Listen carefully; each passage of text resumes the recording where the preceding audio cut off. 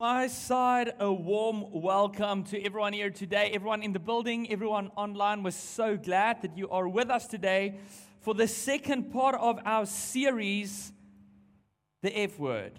There's some words we don't mention in church, right? And that is the series we're busy with. It is a word a lot of us prefer not to hear in the church, and that F word is finances or money. But we believe that there is a way to view finances that often we grow up with that view because of what's going on in the world that's unhealthy. And there's a way to view finances that's different to the way the world might teach. That's the way of Jesus, the way Jesus taught, that is healthy. And that's what we're talking about in this series. But before we get into today's topic, let's first pray together. Jesus, thank you that you are a God who will give everything to come after us. You don't just want a bit of us, you want our whole life, you want everything we are. And I pray this morning, God, as we listen to your word, as we hear this message, that it will touch our lives, that it will change our hearts, and that every aspect of our lives will be surrendered to you. We pray it in Jesus' name. Amen. Guys, on the 27th of March, so that's in about, 2 or 3 weeks, I will be married for 11 years.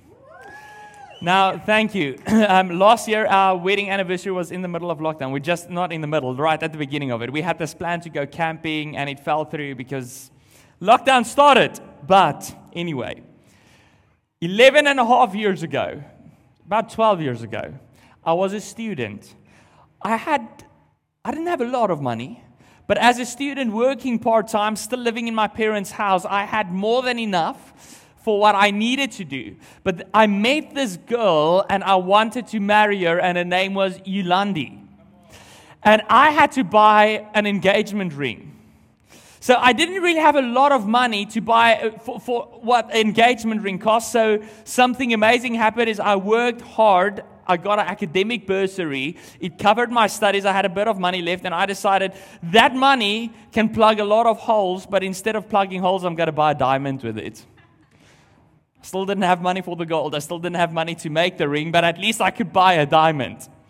But guys, for the next couple of months, I saved every cent I could save to make Yolandi a wedding ring. First an engagement ring, and then I had to add on the wedding bands. That was also a bunch of money. And every time, I would take my savings, and by the way, if you're a giver, this is like, Louis, what's the big deal? I do this all the time. I just give my money away and make people stuff. I'm a saver. I save. So every time I had to take money out of my bank account and give it to the guy who made the ring, it felt like a little bit of a sting. But I didn't think about all the stuff I could buy. I didn't think about how this money would grow with compound interest. The only thing I could think of was Yolandi. And the only thing I could think of is I wanted to give her the best ring I could afford. I don't want to give her the cheapest ring I could buy. I wanted to give her the best one I could afford. And have you ever had something like that in your life where your money just naturally flows to it because you care about it so much? Maybe it is a husband, maybe it is a wife or a fiancé or a boyfriend or a girlfriend. By the way, before that wedding ring, I didn't buy people big presents. I grew up in a house where if it was our birthday, it wasn't strange to get a packet of handkerchiefs. Okay, my parents aren't big on birthdays. Yolandi's parents are different. It's like the whole week we celebrate. So I didn't buy a lot of big presents. So this wasn't normal to me, but I cared about her so much, I wanted to give her the best. And maybe you're like that. Maybe you have a car that you care about so much that you're spending all your extra cash on making that car look beautiful. Maybe it's the interior of your house. And if you've got a bit of money saved up, you buy a new couch or you buy some kind of accessory to make it look better, to bring it into the 21st century. Maybe it's clothes, or if you're a lady, maybe it's shoes. And every extra bit of money you have, you put into a new pair of shoes. Maybe it's a computer or computer games. Maybe it is your children. Guys, there is a reason why if you buy anything in this size, it will be like 5 rand, but if the name baby is on that, it's like 500 rand. People know that if you've got a baby coming, Your heart is just like jelly and you will buy whatever you can because your heart is so full of love for this tiny human being, and they take advantage of it. But money has a natural flow. Money flows out of our pockets towards the things we value most, the things we care about most. And Jesus even said this in Matthew 6, verse 21. Jesus said, where your treasure is, there your heart will also be. And you might be like, but Louis, that's the other way around. If I put my money into something, then my heart will be there. I want to be like, no, it is a loop. You see, because if someone extorts money out of you, if they blackmail you and you give them money, suddenly your heart is not going to be with them. Oh, I love this person so much, they're blackmailing me. No, that's not going to happen, right? You put your money where your heart is already at. You care about something, so you put your money into that. I care about my wife, so I bought her a nice engagement ring. But now I've put my money into it, so what does it mean? Now I've raised the value of that thing in my mind, so now my heart is even more with that thing. So I put more money into it, so my heart is more with it, so I put more money in, and it's like this spiral that can be healthy or it can be bad. It can be good or it can be bad. And that is what we're going to be talking about today. Gavin and I have no screen at the front, so you just have to do the slides, please. Our second topic in the series, the F word. Our F word for today is the word flow. Go with the flow. Go with the flow. There's a healthy flow of money and there's an unhealthy flow of money. There's a way that money flows out of our life that is unhealthy. That's not the way God wants it. And there is a healthy flow of money, the way that God would like to see money flowing out of our lives. And I think I speak for all of us if I say we've got the intention to use money for good. We've got the intention to be generous, because just last week Milo said God loves a cheerful giver. Not Milo said that, the Bible says this. He just preached about it, right? God loves a cheerful giver. We read that He blesses us when we give.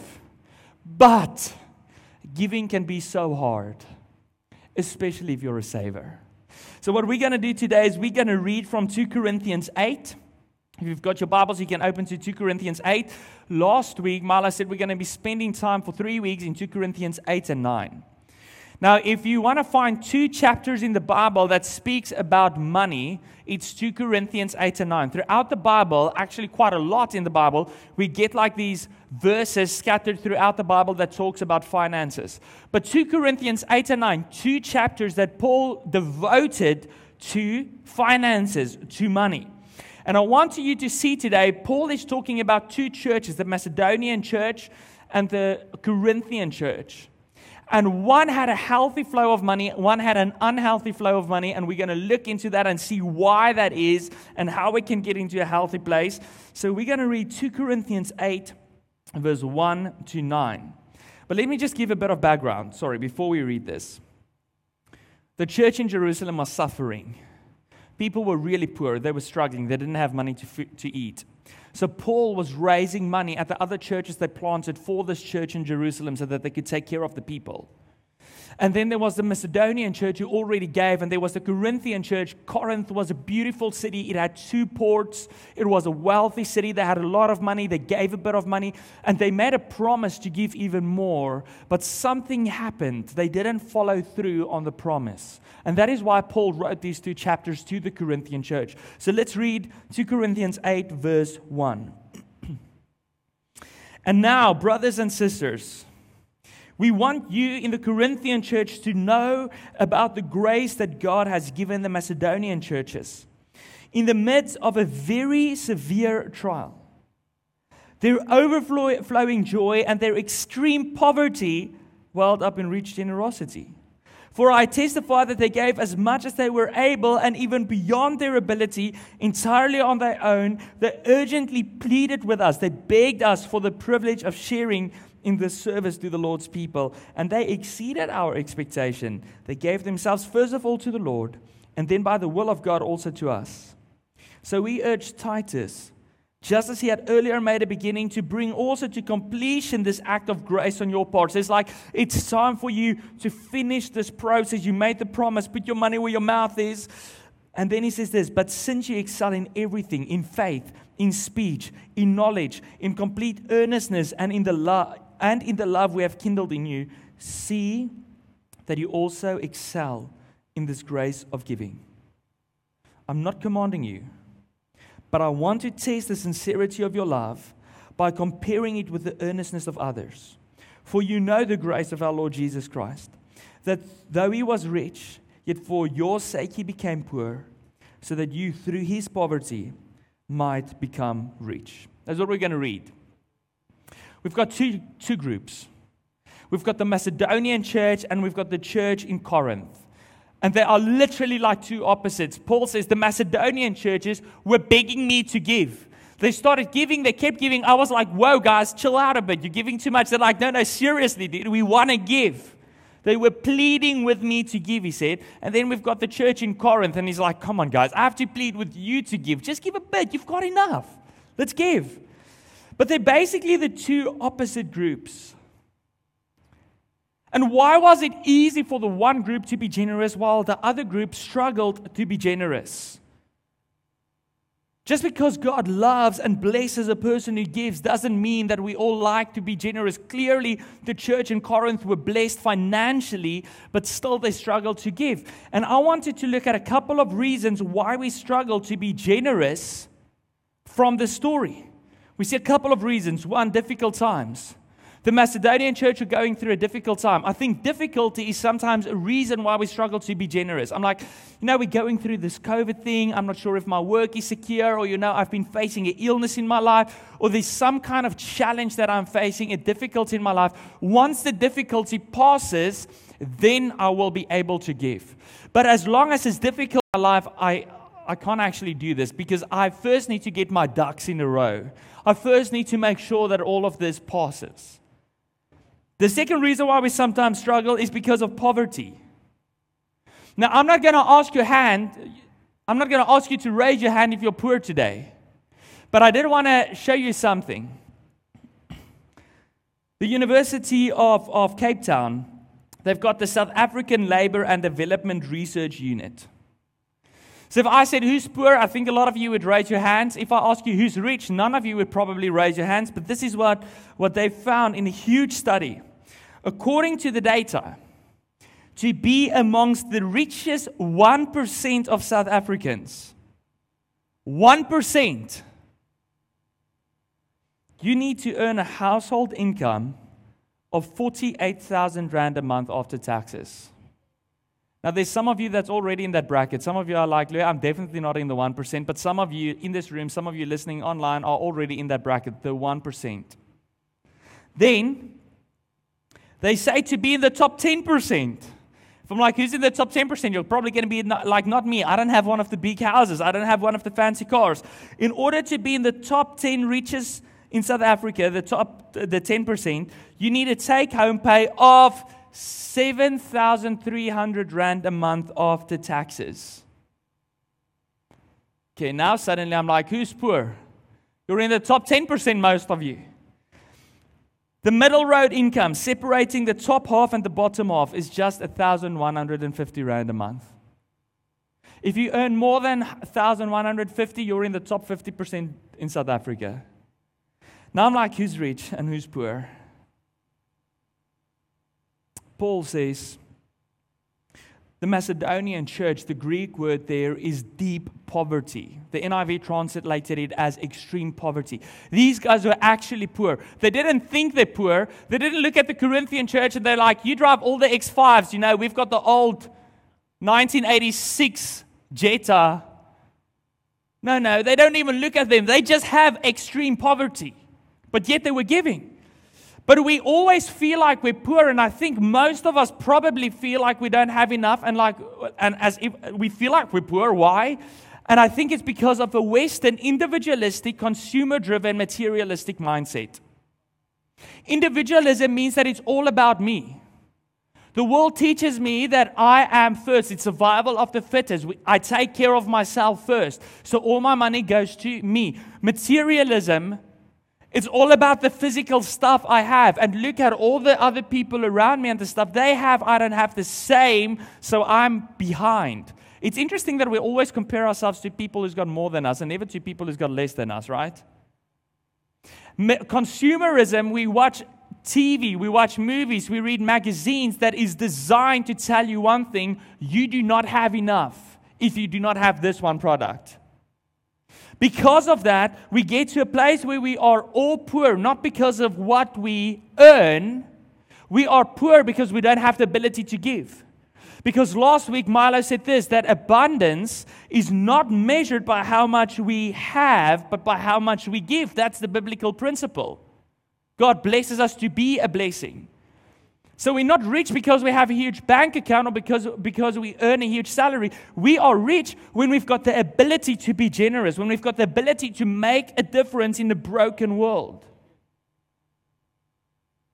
So we're all poor, but not because of our income, because of our mindset. And then the third reason why we read, so those two were reasons that the Macedonian church faced, but they didn't act on them. But then the Corinthian church faced another issue, and that was maybe later. That's probably the most common thing I've heard in church. I will give later. When I have a salary increase, when I earn more, when I finally paid off my house, when I bought a car, when I've done this. And you know what statistics across the world show is the more money people have, guess what? The more they give? Nope. The more they hold on to their money. People with a lower income are more generous than people with a higher income. The Corinthian church had enough, and they gave a bid, and they said, we will give later, and the later just didn't come. They got the salary increases, but instead of giving, they bought themselves a new car. They started an extra business, and instead of giving, they bought more expensive food. And these are reasons that we often use for not giving. While the Macedonian churches, that's a church in Philippi, the book of Philippians. That is the church in Thessalonica.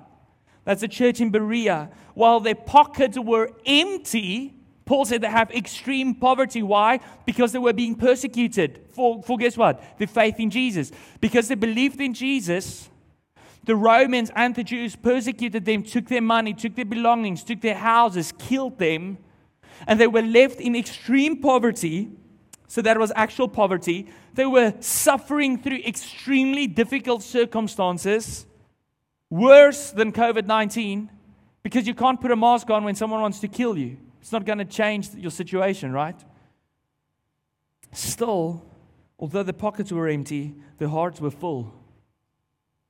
Paul says they were overflowing in joy. I'm like, how on earth can you overflow with joy? Do you know what the word overflow means? I've got so much joy that I can't contain it. It flows out of me. And can I use this word? It infects everyone around me. It is viral. People start being filled with joy. I'm like, how are you supposed to be filled with joy when you live in extreme poverty? How are you supposed to be filled with joy when people are killing you for your faith, when you're being persecuted?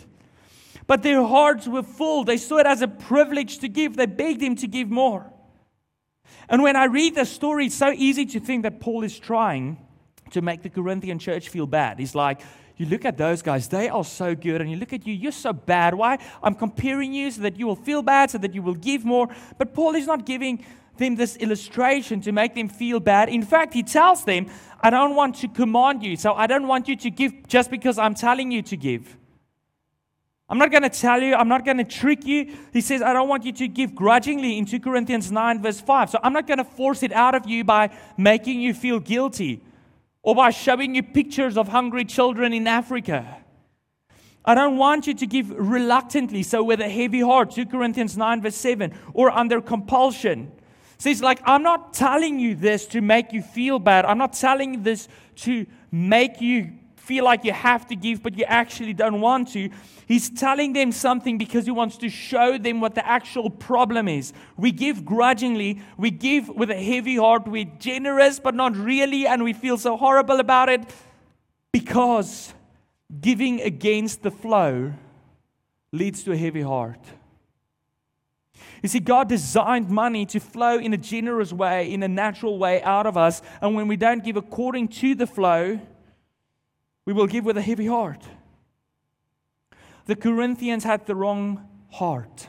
That's why they struggled to give. And I want to tell you today that if you are someone, maybe you're watching online and you don't go to church because your excuse is churches always talk about money. We actually don't. We maybe should talk about it more because Jesus said one of the number one competitors for our heart is what? Money. He says you can't serve two bosses, God and money. It's one of the number one competitors for our heart. But if you're one of those people who say like, I don't want to go to church because they talk about money. I don't want to hear about the F word. I want to tell you the problem is not the difficulty you're facing. The problem is not the poverty you're in. The problem is not your giving. The problem is your heart. That's what we struggle with. Because we have a wrong view of generosity and giving. We've got an unhealthy view. We give against the flow of how God wants us to give. And that's why our hearts are so heavy. Paul uses this Macedonian church. And he's trying to teach us that liberality in giving has nothing to do with your income. It's got nothing to do with your bank account, with the number, with the amount of zeros on your paycheck or the amount of zeros in your bank account. Generosity and giving has everything to do with your heart. This Macedonian church in verse 4, they saw it as serving God's kingdom. Giving was a privilege because they got to take care of people in need. They got to make a difference in the church, in the kingdom of God. But for the Corinthian church, Paul wanted to change their hearts. It's like, I want you to see it as a privilege as well. In 2 Corinthians 8 verse 12, he says that the gift is acceptable if it's willing. God doesn't care about the amount you give. If you give it unwillingly, God is like, I don't want it. Remember, we serve the God of the universe. Everything the Bible says belongs to Him. He doesn't need our money. He gives us the opportunity to serve Him with our gifts, with our talents, with our treasure. And Paul is like, you Corinthians, God doesn't want your money, and the church doesn't need your help with money that you give, but your heart is not in it. God wants you to give willingly. 2 Corinthians 9 verse 7, we heard that last week. God loves a cheerful giver. God wants you to be overflowing with joy when you give. Jesus actually spoke about this in Acts 20, verse 35. He said these words, it's better to give than to receive. Guys, for someone like my wife, that makes sense. She's a giver. She will just give everything we own away if I don't handcuff her every time we get home. I am a saver. I want to hold on to my stuff. I've got a bunch of antique furniture. I've worked very hard to restore them. I'm like, leave my stuff alone. So when I look at all of this, I'm like, giving is serving God's kingdom. I should be willing. I should be cheerful. It's better to give. I'm like, how on earth am I supposed to feel that way? It feels like I'm losing out big time the whole time I'm giving. I'm the one drawing the short string. I am losing. How is this supposed to be good? And it starts at the heart. That's how it turns from a bad flow, an unhealthy view, how it turns from giving grudgingly to becoming a beautiful thing. In verse 5, Paul writes this random sentence. He says this church, they gave, they begged us to give. And then he says in verse 5 that they were able to give because they first gave themselves to God. He says they gave themselves to God and then to us, to the people in need. You see, so something happened. Before the generosity, there was a step that needed to happen. These guys weren't Christian before. They were in heathen cities that didn't know Jesus. Paul planted churches. They got to know Jesus, and then they started being generous. So it's not like they were generous all their life, like they had the gift of giving, and they were just like, let's live in poverty and give everything away. There weren't people like that. Paul said something changed in them, and the change is that they first gave themselves to Jesus. You see, we've got an issue. And that is that we always compare ourselves to others and to the way the world says we should do things.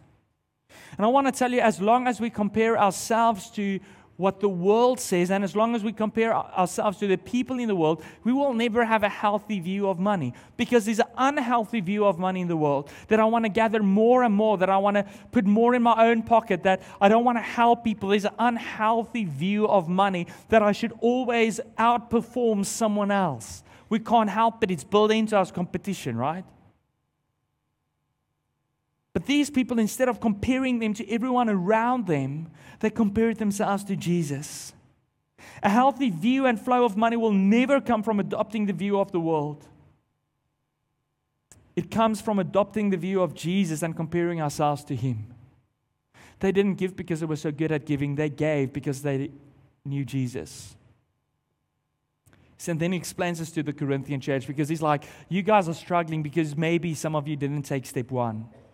So in verse 9, he gives them all this info of what this is actually about. 2 Corinthians 8 verse 9, he says, you know the grace of our Lord Jesus Christ. By the way, the word grace comes up in 2 Corinthians 8 to 9 more than 8 times, and 6 out of the 8 times he says it's the grace of giving. It is amazing to give. And only 2 times he uses grace for God. And this time he uses, and he says, you know the grace of our Lord Jesus Christ, that though he was rich, yet for your sakes he became poor, so that you through his poverty might become rich. So he's saying Jesus had everything in heaven. He lived in God's perfect paradise. And Jesus gave all of that up to walk in the dusty streets of planet Earth. To walk through the coughs of other people, to touch those with skin diseases, to wash the feet of people. By the way, the only people who were allowed to wash someone else's feet were the lowest of the low slaves, because if you touched feet, you were seen as unholy. Jesus gave everything up. And if you're like, Louis, that's still not everything. I know it's not everything. Jesus gave everything up. So finally, when he was about 33 years old, he walked to a cross willingly, and he gave up his life. The biggest sacrifice, the biggest giving that anyone could ever give is Jesus gave his life so that we can be rich. And this is not just talking about financial riches, because I can tell you there's a lot of people with a lot of money in the world, but they have no real wealth. They are unhappy, their lives are broken, it's falling apart. God came to give us life, to bless us, to give us abundance in every aspect of life, in my family life, in my joy, in my peace, in my hope, and as a bonus, sometimes in my finances. But you only have to go through life once to realize that money is not all life is about. But Jesus gave it all so that we can have it all. And what he is telling the Corinthian church is that cheerful giving flows naturally from a heart that received more than it can ever give. If you're like, I'm struggling to give, I'm like, then you need to take the first step and meet Jesus first. Because once you've had an encounter with the God that doesn't ask everything from you, but the God who gave everything for you, once you've met him, once you realize who he is, you will understand that I can naturally give everything I have, my time, my talents, my treasures. I can be generous. I can help people. I can make a difference in the world, not because I'm so good, but because he's been so good to me.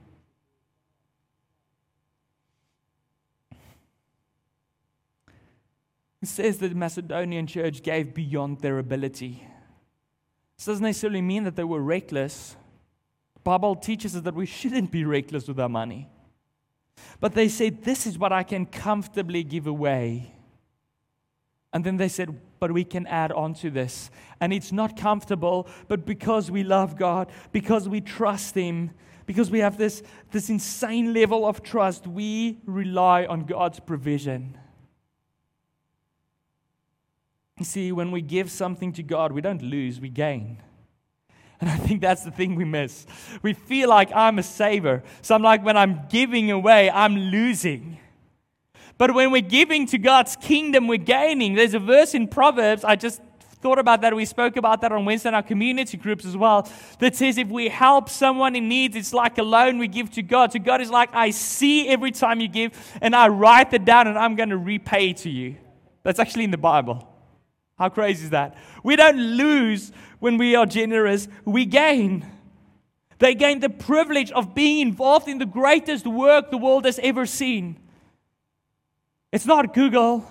The greatest work is not Facebook. The greatest work is not just a food scheme somewhere. The greatest work in this world is introducing people to Jesus, and with that comes all the other things we do to make a difference in the world. And they said it is such a privilege because we get to be a part of this. They had sheer joy of giving. Can you imagine every time you give and your heart just fills up? It's like you gain something, you gain joy. In 2 Corinthians 9 verse 2, he says that, he tells the Corinthian church, your enthusiasm will move others to action. So when we are generous, when we're overflowing with joy, it helps other people to be generous, other people to overflow with joy, other people to say, what on earth do you have that I don't have? So they want to know Jesus. We've got the privilege of moving others to action. In 2 Corinthians 9 verse 11, what do we gain? We gain more and more people that wants to praise God. We're filling heaven up. We're making heaven a more crowded place because as people meet Jesus, instead of dying here on earth and spending an eternity without God, they get to spend eternity in His presence. We gain, we don't lose. And that's why Paul is encouraging people to be good at giving. He's not just telling them give. He said, I want you to be good. Here in verse 7, what he says, 2 Corinthians 8 verse 7, since you excel in everything, in faith, in speech, you're good speakers, you can all be on stage, he says. In knowledge, you're so smart, you all have degrees. In complete earnestness and in love, you love each other so much. See that you also excel in the grace of giving. So it's basically telling them this, you're doing everything so well except for one thing. And that's giving. And often when we think about our relationship with Jesus, when we think about our relationship with the church, when we think about following in the footsteps of Jesus, I feel like I should stop sinning. I should be a good person. I should read my Bible. I should go to church. Maybe I should serve. Maybe I should go to a community group because I kind of know that's important. Those are the things we think about. We never think about our money. Because your money is just as important. And Paul is telling them, I want you to excel at this. I don't just want you to be good. I want you to be excellent at generosity. You see, because we cannot follow Jesus only in certain areas of our lives. We cannot just follow Him where it's comfortable. We need to follow Him in every area of our life, also the places where it's uncomfortable. Words without actions are meaningless. James, the brother of Jesus, in James 2 verse 17 said, faith, if it does not result in action, is dead. We cannot say we follow Jesus, but we don't practically live it out. We need to do it. In verse 10 and 11, Paul tells the church in Corinth, now finish the work. Your willingness should be matched by completion. You can't just say something. You can't just say, I'm following Jesus, and where it works, I do it, and the rest I kind of leave. He's like, there should be a line where our actions follow our belief. And therefore, he says, generosity is a skill we should grow and excel in. There's so much to benefit from it. There's so much difference we can make in the world in our limited time on earth. There's so much lives we can change. He says, you need to grow in this skill. When I bought that ring for Yolandi, as much as I'm a saver, there wasn't one moment that I sulked about the money I lost, the money I had to give away. My heart cared so deeply for her that the only thing I could imagine was the only thing I could think of was what I was gaining, the love of my life. That's the flow of money, the healthy flow, where my heart is so filled with love and joy that I want to give. I'm not thinking about what I'm losing, but I'm thinking about what I'm gaining. Generosity has its natural flow. It flows from a heart that's so radically been changed by Jesus that it gets excited to share and expand the life change that Jesus brought to me. in any way I can possibly do it. So if you're here today and you're like, "Louis, I'm a person who doesn't want to hear the F word. I'm struggling with that. I'm struggling with giving. I hate to give. I'm not generous." What can you do? Stop giving now. We're a church plant. We need the money. We're not close to budget. But I want to tell you, if you're giving grudgingly, if you're giving with a heavy heart, don't give. God's like, "I don't want that." But don't stop giving forever. Stop giving and take your first step of finding Jesus. And once you've found Him and once He's transformed your life and you realize how much He's given for you, then you can start giving again with a cheerful heart. And then Paul says, then God will look at your gift and He will accept it. Let's pray. Jesus, we can be so selfish, you know that. That's part of the reason why You died for me. Because I struggle to be generous. I struggle to share. I struggle to take care of others. I struggle to give. But I don't want that to be my life. I don't want to go through this life and look back at everything I've gained in financial terms, but then realize that I've lost so much in the process. I want to go through life, God, and I want to make a difference. I want my life to mean something. I want to live on purpose. I want to see people meeting Jesus. I want to see people changing. I want to help people living in poverty. I want to make a difference. And I pray that You would change my heart. I pray that You will accept my give, and every time when I give, that I will overflow with joy, that You will accept my gift, and that You will bless it so that I can continue to bless others. We pray it in Jesus' name. Amen.